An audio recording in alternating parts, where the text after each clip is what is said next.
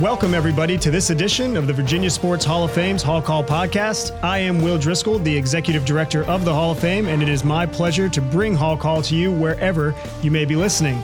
We always aim to find a connection to sports in Virginia with our guests on Hall Call, and today's guest, while from Virginia, is connected to someone whose impact goes far beyond our borders. It's been almost 2 weeks now since the sports world was rocked by the news of Kobe Bryant's death. Now, you may be wondering, what does this have to do with Virginia and Virginia sports? Well, our great Commonwealth is home to one of the best basketball authors of our time, Roland Lazenby, a Wytheville native who now lives in Salem and a VMI alumnus, actually. Lazenby's work has seen him profile the NCAA tournament, the Showtime Lakers, the 1990s Bulls dynasty, and for purposes of this conversation today, 2 biographies on the late Kobe Bryant. The first, published in 2000, called The NBA Education of Kobe Bryant, and the second, published 16 years later, titled Showboat, The Life of Kobe Bryant. We're thrilled to be joined today by the VMI alumnus, Roland Lazenby. Roland, thank you for joining us today on the Hall Call podcast. Sure, Will. Happy to do it. So I guess the first question is, where were you or how did you hear the news of Kobe Bryant's death? Well, I was just here at home on a sort of slow Sunday. I usually don't go back and read my books.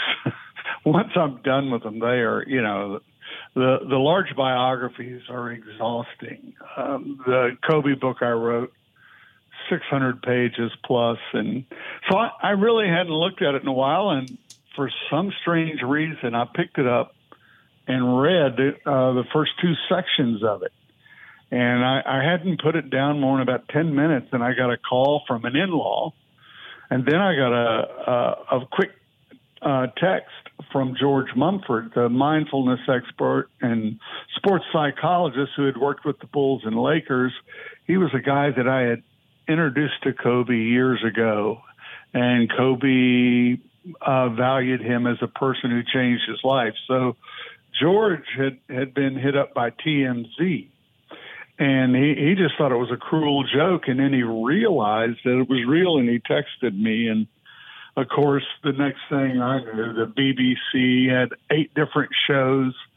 It was a torrent of media attention and interviews, 45, 46 interviews in 28 hours. It just knocked me out of the saddle.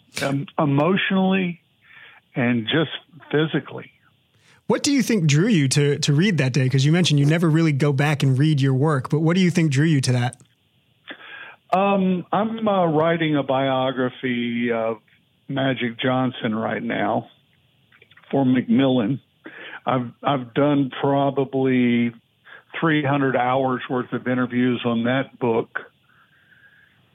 And a couple of years before, I'd done a 700-page biography on Michael Jordan. These are large. They look at these sports stars in a couple of ways. One, that they're large cultural figures, important in business and culture, and they're global figures. My Kobe book's in 9 languages, the Jordan book's in 15 or 16.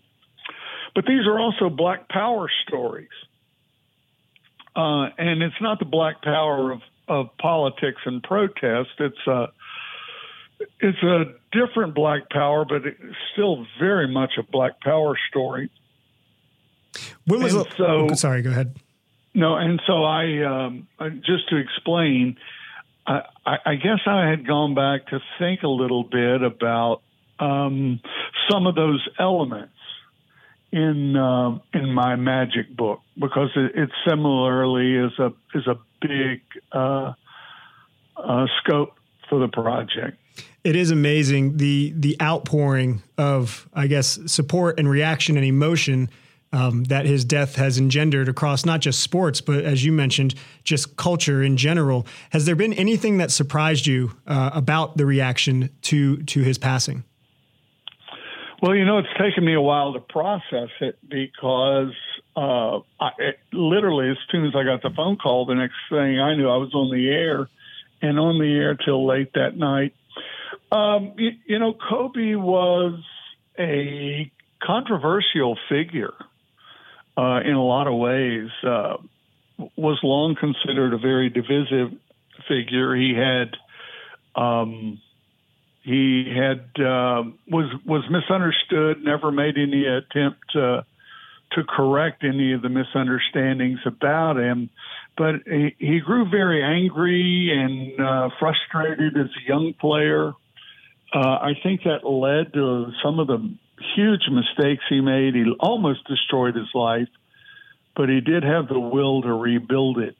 The outpouring for Kobe Bryant, though, the one thing that covers him above all others is his competitive integrity. He battled start to finish his entire career, and that began as a little kid.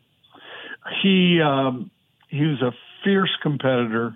He never cheated the game. He worked insane levels beyond what any other pro basketball player would ever possibly contemplate. And that endeared him to the fans. He never cheated the game, and he never cheated them. Was he a villain? I think that depends on your perspective. I think you certainly can say he was foolish, and he came into the NBA at a very young age, at a time when the NBA was really all older men, hard faces, tough guys. And Adidas paid him millions of dollars to turn pro because Sonny Vaccaro, the great shoe mogul and kingmaker in basketball, was looking for, and Sonny Vaccaro told me this himself in extensive interviews, was looking for the next great player, the next Michael Jordan, that he could steal from the NCAA and that he could turn into a huge shoe sales figure. And he discovered Kobe Bryant quite by accident. But he had been looking and trying to find that player. None of the high school players wanted to go directly to the pros in 1995-96. Kevin Garnett did it in 95, but only as a last resort. So anyway, Kobe's entire early career, it was assumed that he was demanding to go to the Lakers, that he was demanding this or that. And none of that was true. That was all Adidas behind the scenes, pushing the whole agenda. There was no reason for Sonny Vaccaro to defend Kobe on this stuff because the two men, while they were once close, didn't speak at all and were not friends in any way in later life. But one thing that was unknown when Kobe went to the NBA is that although his father had played 16 years of professional basketball, his family needed the money. That was no part of the conversation when Kobe came out, because the Bryants lived a very high-profile, upscale life, but they were out of cash or out of immediate cash. And so Kobe Bryant, in the spring of his senior year, had to sign that contract with Adidas for millions. And he looked at Sonny Vaccaro before he signed it, and he said, "Mr. Vaccaro, is there any way my parents could have this money if I signed the contract and I could still go play college basketball?" I think that's a hard no, right? Considering NCAA rules. It was a hard no, but there's a tremendous irony in that, because one of the other important people I introduced to Kobe Bryant was Tex Winter.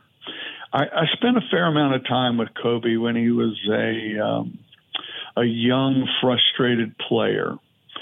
And I had worked covering and writing about the Chicago Bulls for, 7 or 8 years. And I had become very close with Tex Winter. And in 1999, I was rebounding free throws for Kobe after practice at the Forum. They were in the process of getting stomped by the San Antonio Spurs, and he was very unhappy. The team was very divided. And out of the blue, he told me, I've always dreamed of being coached by Tex Winter, who was the Triangle assistant coach, the great college coach. Tex Winter had coached Michael Jordan longer than anyone, and he would become what Kobe Bryant described as Yoda. And Tex Winter had a deep opinion. He had lots of experience with Jordan and Kobe Bryant. And he said the main difference between the two is that Jordan had 3 years of college basketball, of very tight system basketball at North Carolina. And that made possible all the things the Bulls did to win those 6 championships. Michael Jordan had that background in team basketball.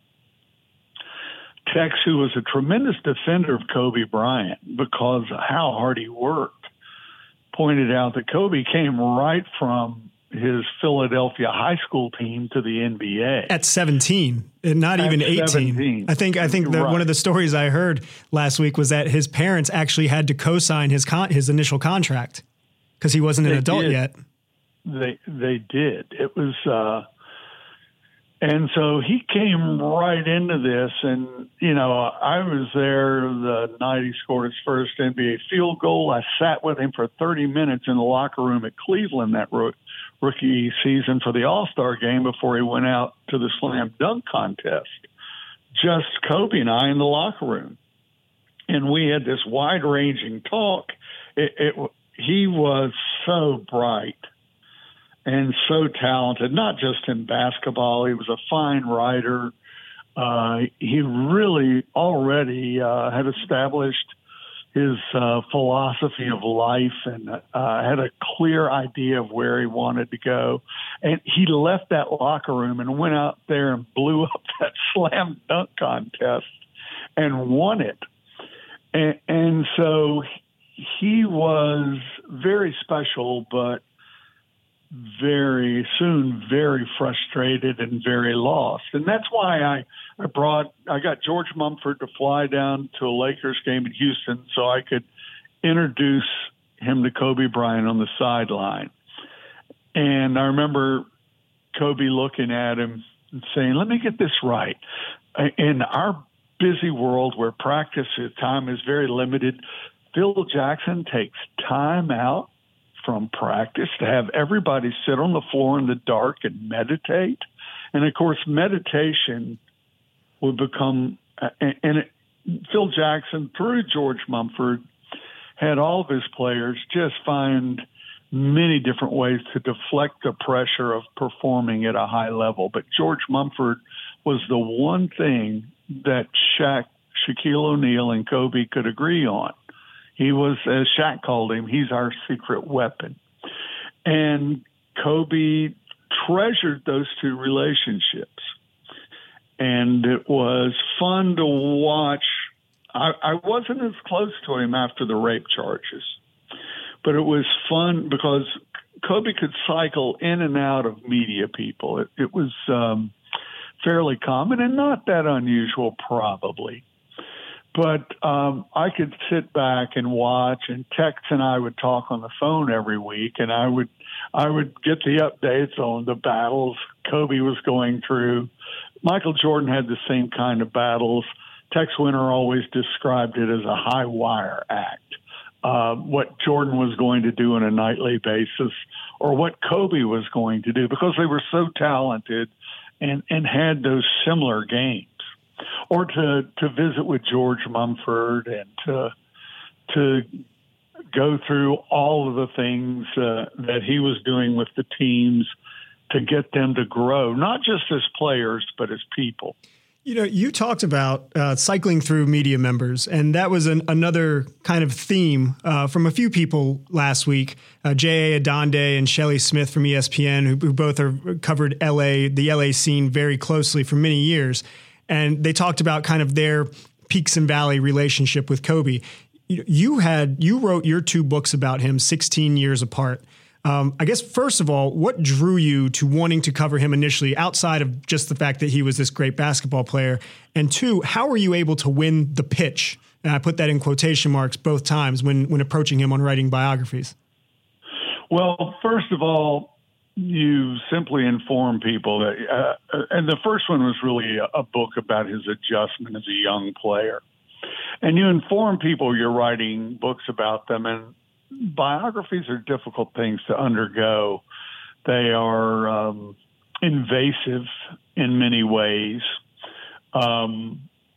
Players of all sorts, people of all sorts like to control their own narratives. And so I always just very straight up with them. They're going to get mad at things that are in the books, but I try to explain their lives. I find that sometimes the most difficult chapters reveal the most character in the figures I'm writing about. And so it wasn't old home week for me to do the full biography on Kobe. He and his agent never responded once. Michael, on the other hand, talked a bit to me briefly and later shook my hand after the book came out. He was angry about some of the things in my book. Jerry West cooperated with me quite a bit. Likewise, shook my hand, but also had some anger. Frankly, it's the hard part of doing biographies. But the whole idea is to put the players in a larger context. Jerry West, for example, came from Sir Thomas West, De La Warr, colonial governor of Virginia, for which Delaware is named. The Delaware Indians, Delaware River, state of Delaware, and yet Jerry West's family eventually ended up as dirt-scratching hillbillies there in outside of Charleston in West Virginia. Michael Jordan's story involved the sharecroppers on the coastal plain of North Carolina. Just an amazing story of fierce people battling every kind of thing. They were moonshiners, as were most of the farmers in North Carolina. They lived very hard lives, but that background and Michael Jordan's great-grandfather, a man he idolized until age 14 when Michael lost his great-grandfather, was just such an important figure, as was his grandfather on his mother's side. And likewise, the Kobe story. He comes from a long line of just brilliant fatherhood on both sides of his family. And a lot of times that fatherhood was pursued despite all the sociological or social factors that went into the dark, ugly racial history of this country.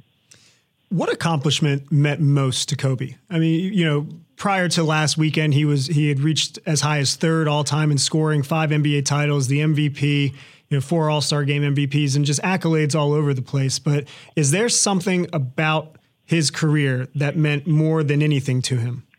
I would say the next one.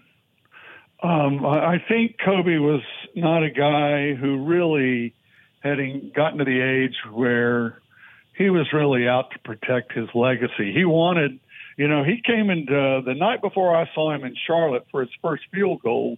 He walked into Madison Square Garden the night before and sat down with reporters and declared at age 18 that he was out to be the greatest basketball player of all time. So you have to understand, there were people doubting Kobe's fundamental sanity the whole way, but he was relentless in that goal. He laid everything on the line for it. I mean, unbelievable things. He eventually removed his parents from his life. He made every imaginable sacrifice. And he called the shot, and then he did everything he could to deliver on it. He set aside a career in writing and music because, as he told me once, I asked him what he was going to do that summer of '99. He said, basketball, there is nothing else. He could not give his all to basketball and work at music and writing. But as he neared the end of his career, he began acquiring media companies with the plan to be a writer and producer. And of course, with the film Dear Basketball, based on a poem he wrote, he won an Oscar. And so, he often said that if everything I do till age 38 playing basketball is a testament of my life, then I'll have been a failure. So I think his proudest moment was probably what he planned to do next. I don't think he just like he never spent any time trying to explain to people that he didn't demand to leave Charlotte. The Bryant family had no knowledge of any of that until draft night. That was all done by Sonny Vaccaro and Arn Tellem, the agent in L.A. who was close to Jerry West. There are so many of these things that the Bryants really weren't involved in. It wasn't Kobe doing this or that. But the public perceived that. But Kobe never once bothered to correct any of that because his whole thing was I'll let my actions, my play, whatever I do, whatever I accomplish, speak for me. And he was very comfortable at giving his best and letting that be the record. For someone who lived in such a public lifestyle in the public limelight, very different from kind of Michael Jordan's career. Social media and just the access really came along at the end of his career. But with Kobe, he grew up in that media age where everything was under the microscope. And we saw a lot of it, the good and the bad, as you mentioned with the Colorado allegations back in 2003. But as somebody who has an intimate knowledge of him as a basketball player and an individual, what is something that the public does not know about him that they should? Well, I think it goes back to that fact that he really, as opposed to the narrative presented in the media at the time, he really was a kid just eager to compete. He was attracted to the idea of playing college basketball. He had plenty of bravado. I mean, he's the kid who declared he was going to be the greatest, but he really wanted to go to college. The debate goes back and forth. Would it have been Duke or UNC? That's not entirely clear. He did, when he had a chance to express it back in the early days, he let it be known that he thought so much of Coach Mike Krzyzewski at Duke. And, of course, he also displayed that in later years and had one of his grandest moments playing for Coach K, playing for the U.S. in the Olympics. You could absolutely see the mutual respect that the two of them had during those Olympic runs. Right. And, that was all born. Coach K wasn't really recruiting Kobe. He would just call him and talk to him. They would have conversations. It was sort of like those conversations Tex Winter had with Kobe in 1999 before Tex was hired to coach the Lakers with Phil Jackson. It was that stuff. Kobe had already put himself at a young age in a very lonely place, and in a place fighting to do the things he had forecast, and all those pro coaches and teammates were trying to change him, and he kept telling me, I just want to be the man. I'm not going to let them break me. I'm not going to let them change me. It was sort of a sad, misguided collision. But he survived it because he had, just as he survived the mistakes in Colorado and then all of the, Sonny Vaccaro said he was like the Russians with the Romanovs. He removed everybody. He removed Sonny Vaccaro and Adidas. He removed Arn Tellem, the agent who had put him in L.A. He eventually began working on removing Phil Jackson and Shaquille O'Neal, and he removed his parents and his immediate family, his sisters, and he pushed all of these controlling factors aside to go ahead with his career. But in all of the anger and sort of claiming his independence is when he made his biggest mistakes. He truly was a unique individual who was able to go through a public rebranding and rebirth in front of millions and millions of people. And for somebody who had that knowledge of him and was able to cover him in almost 2 decades apart, we appreciate the perspective you've been able to provide on his life and his legacy. And he will be missed in the sports world, but we're happy that we do have a connection here in Virginia that can kind of keep us open to the life and times of Kobe Bryant. So Roland, thank you so much for joining us today on the Hall Call podcast. Thank you, Will. Well, that is going to do it for this edition of the Hall Call podcast. I'd like to thank again my guest, Roland Lazenby, for joining us today to reflect on the life of Kobe Bryant. Again, Roland has 2 biographies written on the late basketball superstar, The NBA Education of Kobe Bryant and Showboat, The Life of Kobe Bryant. As always, if you like what you heard, please follow and like us on SoundCloud, and you can now find the Hall Call podcast on Spotify as well. You can also find the most up-to-date and archived episodes of Hall Call on our website, www.vasportshof.com. Don't forget to follow us on social media for the latest episodes. Facebook, Twitter, and Instagram, all handles are at VASportsHOF. I'd like to thank ESPN Radio 94.1 WVSP-FM and our executive producer, Thomas Simmons, for their support. I am Will Driscoll. Thank you for listening to this edition of the Hall Call podcast.